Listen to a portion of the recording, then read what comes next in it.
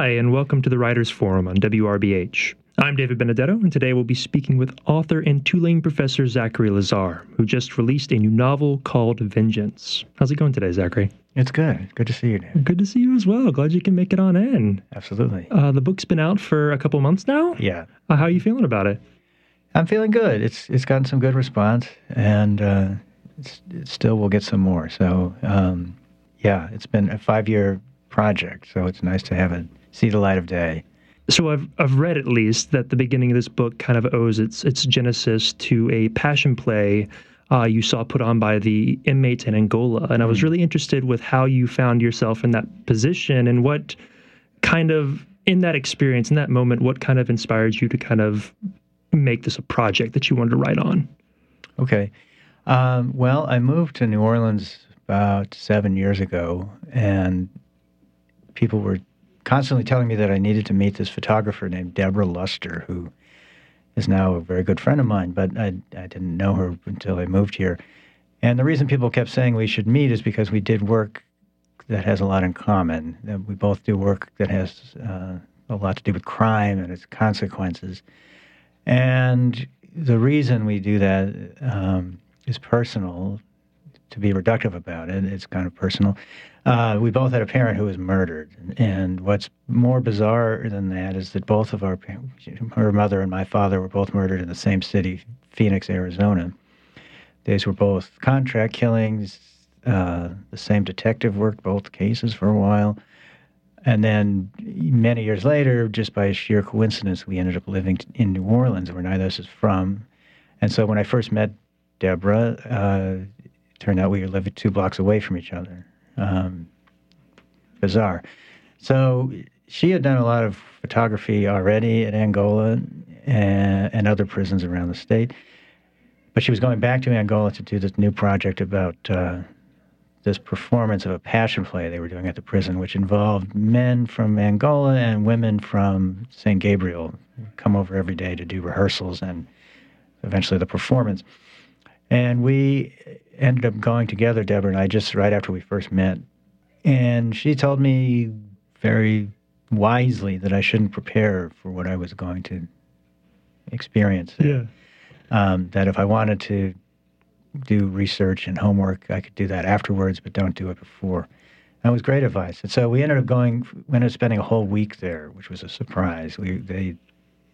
Kathy Fontenot, the assistant warden there at the time, arranged for us to have a place to sleep every night, and then we just spent the whole day, every day. Deborah was taking photographs, and I was kind of just wandering around talking to the incarcerated folks who were acting in this play, and they were rehearsing, and there were 70 of them, so a lot of the time they were really just standing around waiting for their scene to come up, which meant that they had a lot of time to talk to me, and once they started talking, they would go very deep, and tell me a lot. And so I just came away. I talked to about over 40 people over the course of the week at length. And so I just came away from the experience with a lot of information, a lot of stories about what it's like to be in prison and what it's like to end up in prison. How does one do that?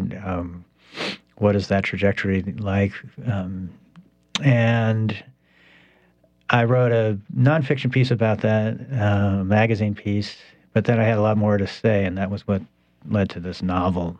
Okay, interesting. And people were willing to come and talk to you about stuff? Did they feel like any pressure that, or was it just like, oh, this is somebody I can give something to of myself? Like, what was that like, Yeah, it was, when I first arrived at the prison, they're practicing this play in the rodeo arena because they have a rodeo there. Yeah.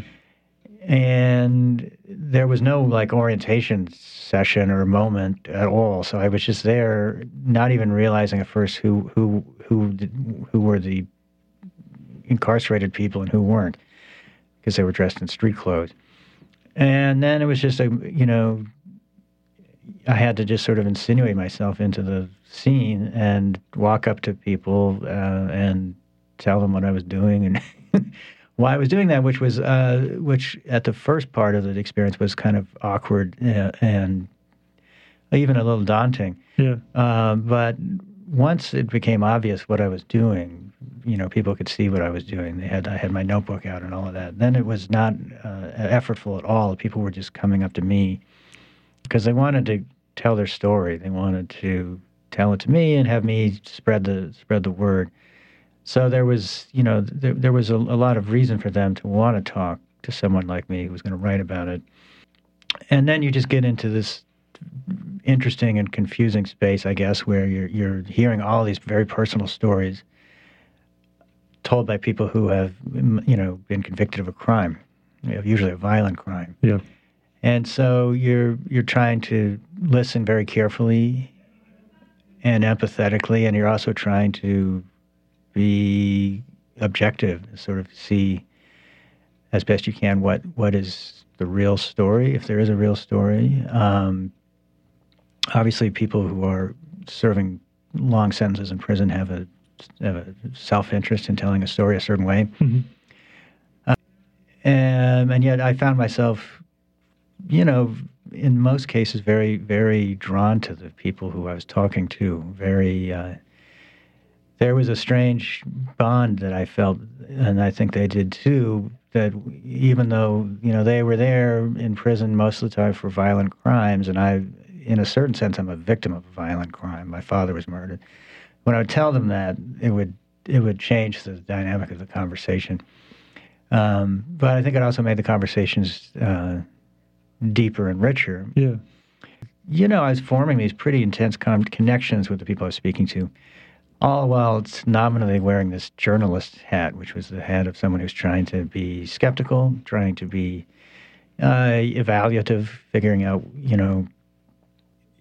So, I mean, a very simple example of what I'm talking about is, and this didn't happen very often, but if somebody were to say, I'm innocent, I don't belong here, I didn't do the crime, are you supposed to believe that or not? How can you assess a story like that? And that's part of what I ended up writing about in this book. Yeah. And kind of like trailing on that. And you, at the very beginning, the quote, one of the quotes that you pick at the beginning is a Percival Everett quote. I was wondering if you could share that, because I think that kind of comes to the heart of a lot of it. Yeah, I better look at it because I have a terrible memory. I should remember the epigraph to my own book. But this is from a Percival Everett novel called Erasure. It goes like this. I have often stared into the mirror and considered the difference between the following statements. 1, he looks guilty. 2, he seems guilty. 3, he appears guilty. 4, he is guilty. It's a kind of an enigmatic and also funny quote, I think. About stigma, really. I think about and the way that stigma can make one paranoid, and the way that paranoia can become a kind of truth. And the main character in this book says that he didn't do the crime that he's in prison for, and he says that he was coerced into giving a false confession, and that's sort of what got me thinking about that Percival Everett quote when as I was writing this book, because I wanted to imagine how that would be possible for someone to give a false confession, to say that I was involved in this murder when I wasn't involved in a murder. I mean, why would anybody do that? Mm-hmm. And I did research about why someone might do that. But the research says things like, well, this is usually someone who's very young. A teenager would do that maybe because they're just so out of their depth. That's sort of what happened with the Central Park Five. Yeah. Or they had developmentally challenged, or they are on drugs, etc. These are like the common explanations why someone would do that. But I wanted my character to not. I wanted the explanation to be less simple than that when I created the character in my book. I wanted more to imagine if somebody had the mental landscape that I have, if I was in that position, how would it be possible that I might end up after, I don't remember how many hours right now Kendrick is interrogated for, but it's a lot. It's more than 10. Yeah. What would that feel like, and what would it be that would finally cause me to perhaps give a false narrative that incriminates me?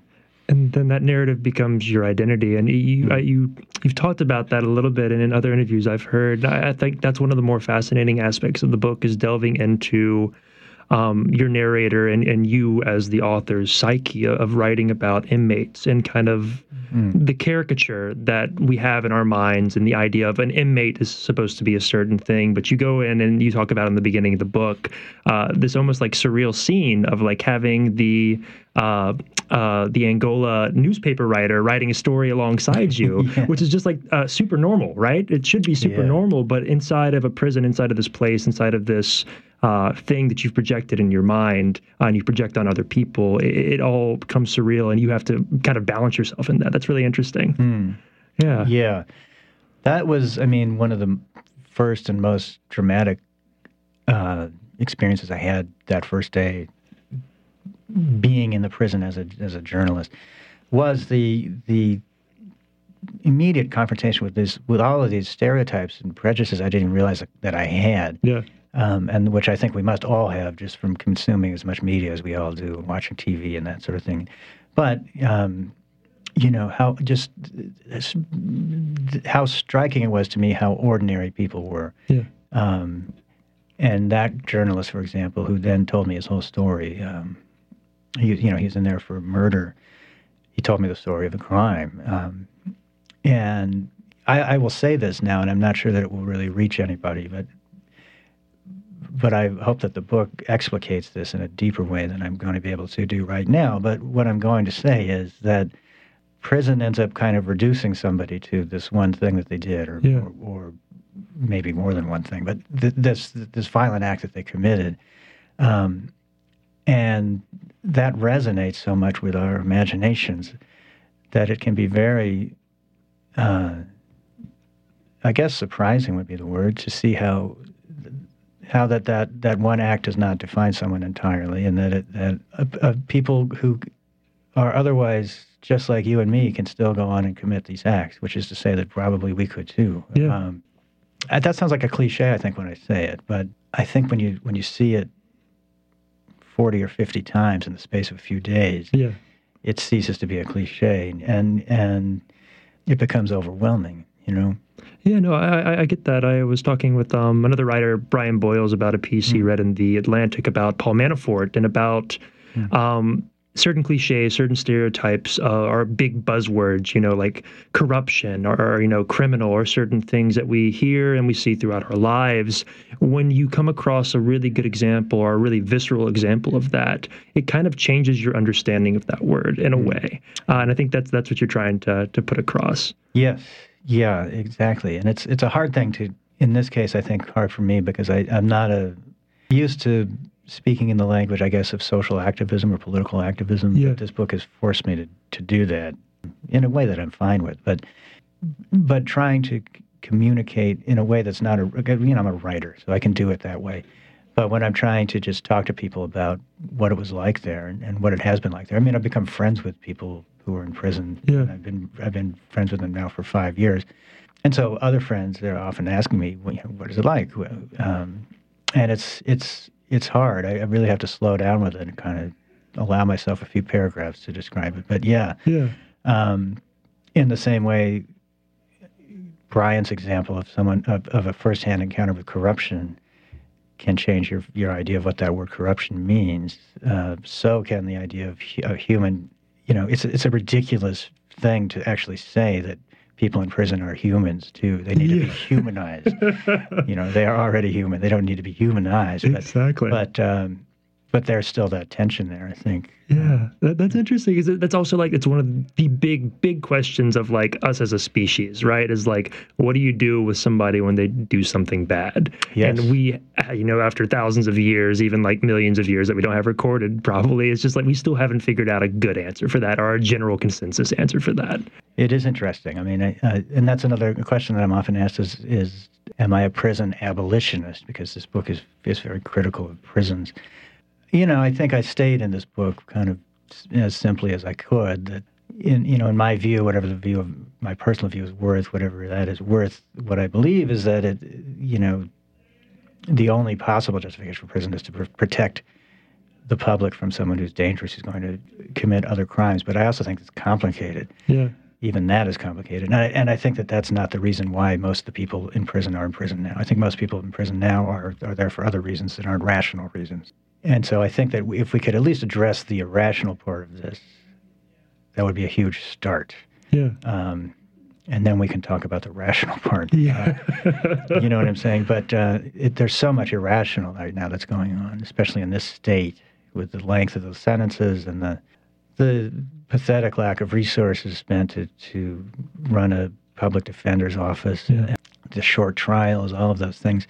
There's no way to justify any of that in a rational way. No, you're exactly right. It's interesting looking at that, and then if you look back at history, looking at your textbooks, you can use it as an analogy for why certain things happen in the past that have been wrong. Whereas there's this multifaceted, kind of critiquing people with multiple opinions, but the narrative from the past says, well, they didn't do anything about it, even though they knew. And this is a good insight to why things don't happen and why things remain rationalized like that. Yeah, I think it's just something I think about all the time because, so one of the historical episodes that I've been looking at a lot recently, the last couple of years at least, is the run up to the Civil War and what were the arguments that people managed to make against abolitionism. What were people actually able to think of to say to justify this thing that nobody agrees with anymore? Yeah. Because I think that the way incarceration works is very much like that now. The only thing I can come to is that there's always going to be a skeptical, cynical side of these arguments that is used to sort of keep the status quo in place. Yeah. And that there just seems to be this universal, eternal need for there to be some other people putting pressure on the other side of that, whether they win or not. I don't feel like I don't feel like the side that I'm on is winning at all right now. I mean, I think the opposite, of course. For my whole lifetime, I feel like the kinds of things that I believe in have been on the run. Yeah. But I just felt like on all of these issues, whether it's incarceration, gun control, et cetera, that there is a need to have a group of quote idealists who are at least pushing that agenda. Yeah. No, I get that. Which to kind of pivot to something else more craft focused. Mm-hmm. How do you approach writing dialogue? You seem very thoughtful about thinking kind of the back and forth as just from that conversation. Mm. When writing dialogue in fiction, what are some of the important things for you to kind of showcase on the page? That's a great question. Dialogue is kind of often challenging for me. Sometimes it's hit or miss. In other words, sometimes I can just summon it up and it sounds okay, and sometimes I really struggle. Yeah. But I think what I always try to do is not have the dialogue be too directly about what is at stake. Yeah. The character should sort of talk around the target area a little bit. And usually it works best if they have some degree of conflict between the two characters so that there's some kind of back and forth pressure.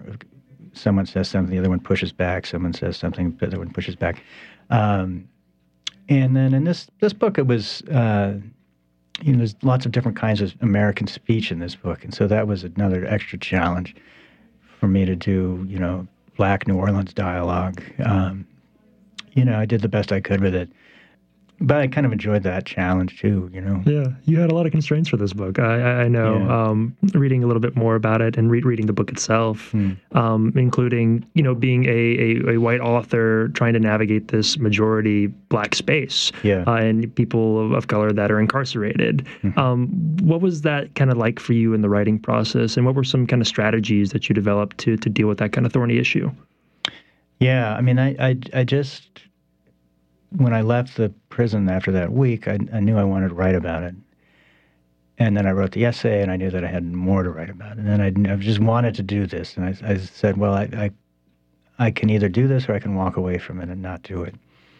And the safer choice is to not do it. Because I'm not even from Louisiana. I am a white person writing a lot about Black spaces, like you said.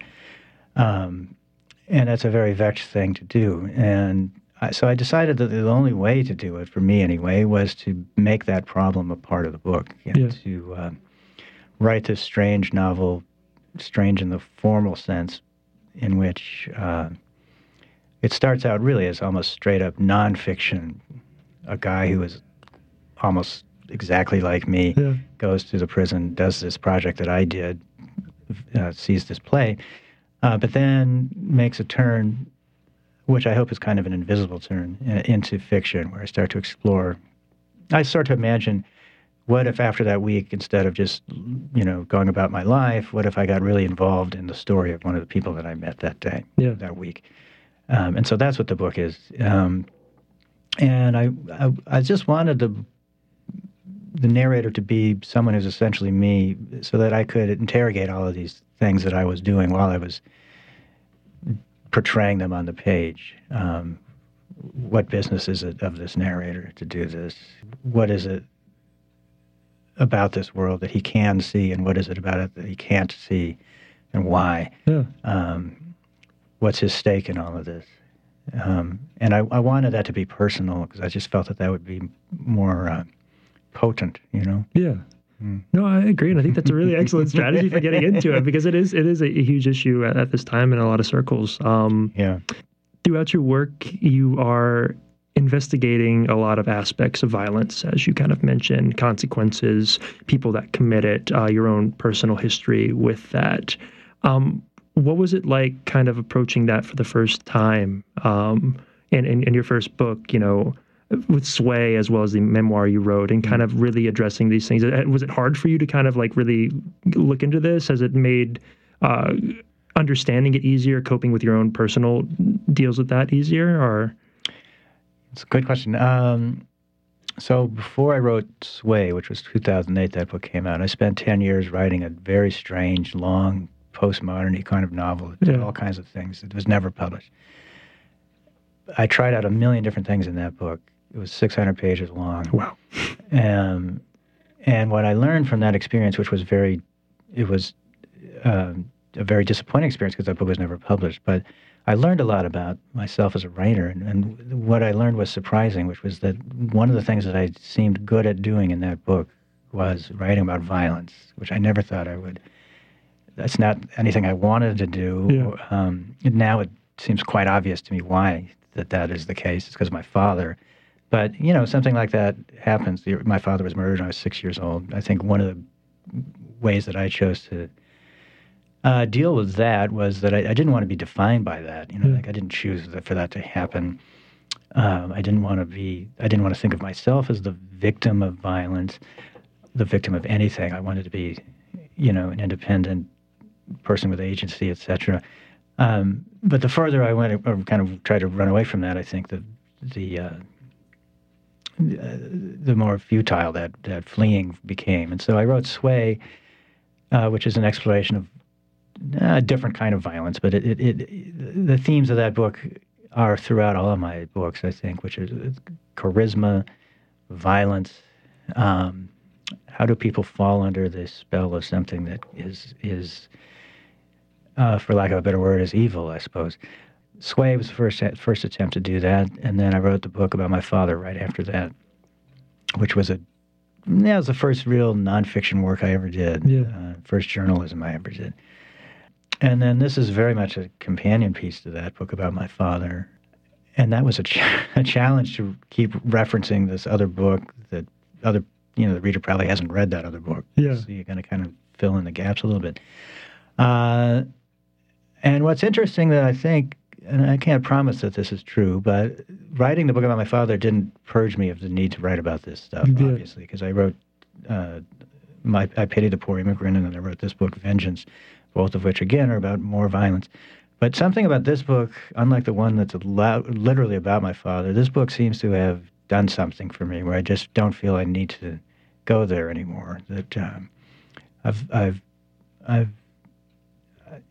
I'm not pulled into that direction, which is kind of a relief after 4 books about violence. No, I can imagine. So your next book is going to be a charming comedy about about puppies and rainbows and whatever else have you. Little old people drinking tea and solving mysteries. No, I don't know what it'll be. No, I like that though, because I do think like kind of getting to investigate that space in a way that with fiction in particular, you get a really nuanced portraiture and a place to kind of play in a way that maybe nonfiction doesn't allow you a lot of the times. Yeah. At least more of the more stern, very fact-based nonfiction. Sure. No, that's cool.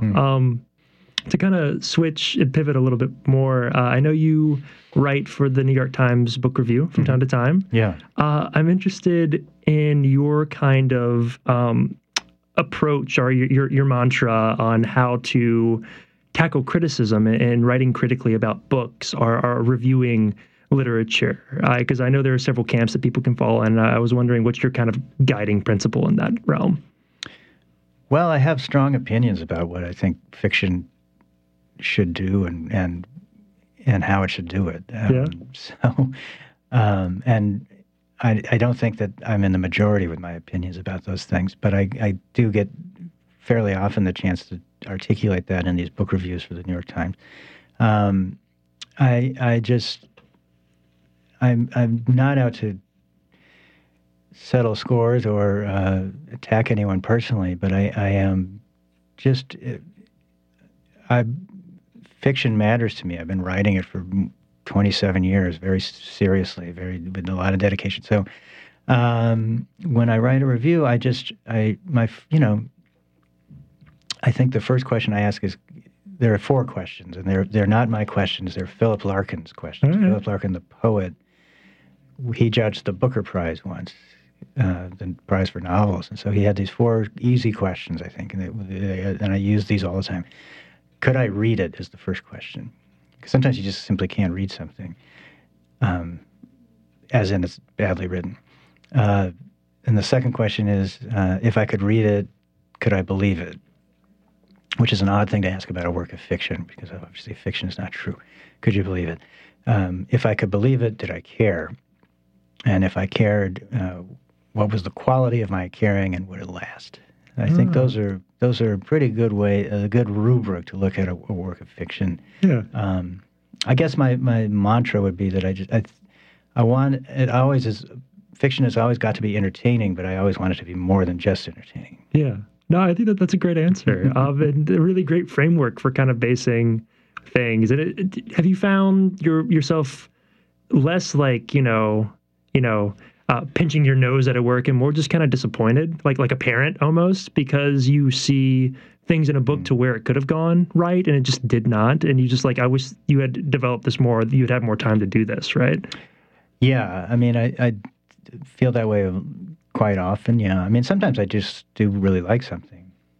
So to kind of wrap up, I'm wondering if you have any events coming up on the horizon, as well as what you're reading right now.